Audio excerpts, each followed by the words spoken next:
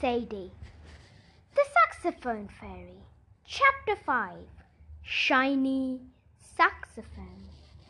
It's not fair! One of the goblins roared. I want to play the saxophone next time. No, it's my turn, yelled another. Silence, Jack Frost shouted. The goblins shut up immediately.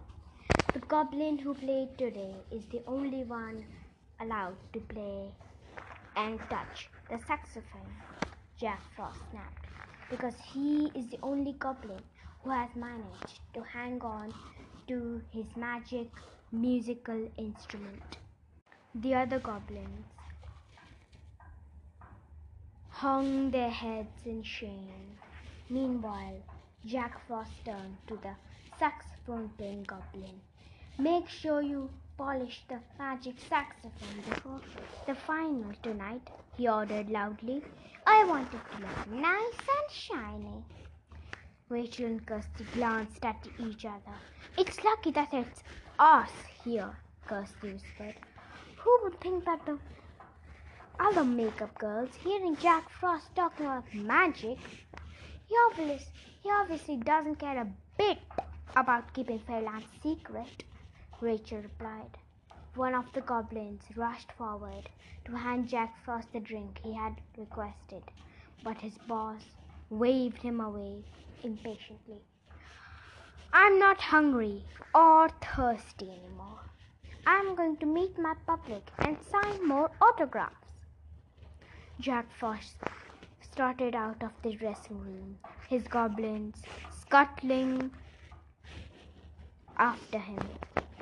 Only the saxophone player remained.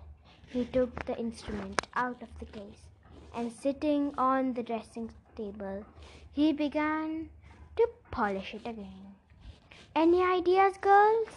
Sadie whispered as Kirsty and Rachel pretended to tidy the makeup basket. Is there any way we can get my saxophone? I don't think the goblin's going to put it down for even a little while, Rachel said under her breath. He's polishing so hard. He'll make it disappear if he's not careful. Kirsty grinned. That's given me an idea, she exclaimed. Sadie, could you magic a polishing cloth? That will make the saxophone invisible. Then we might be able to grab it. Sure thing, Sadie agreed.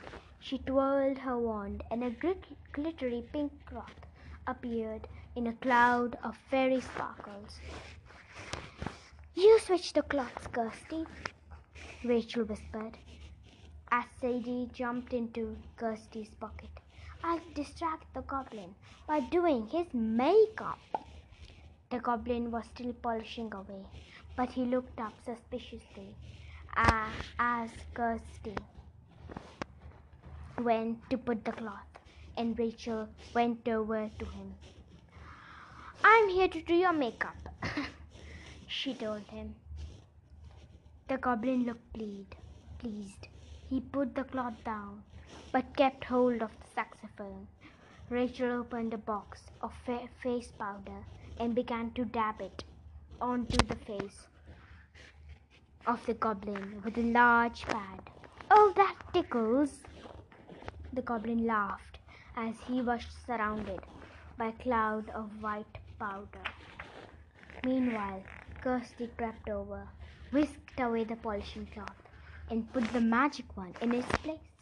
Hey! The goblin blinked at her through the mist of powder.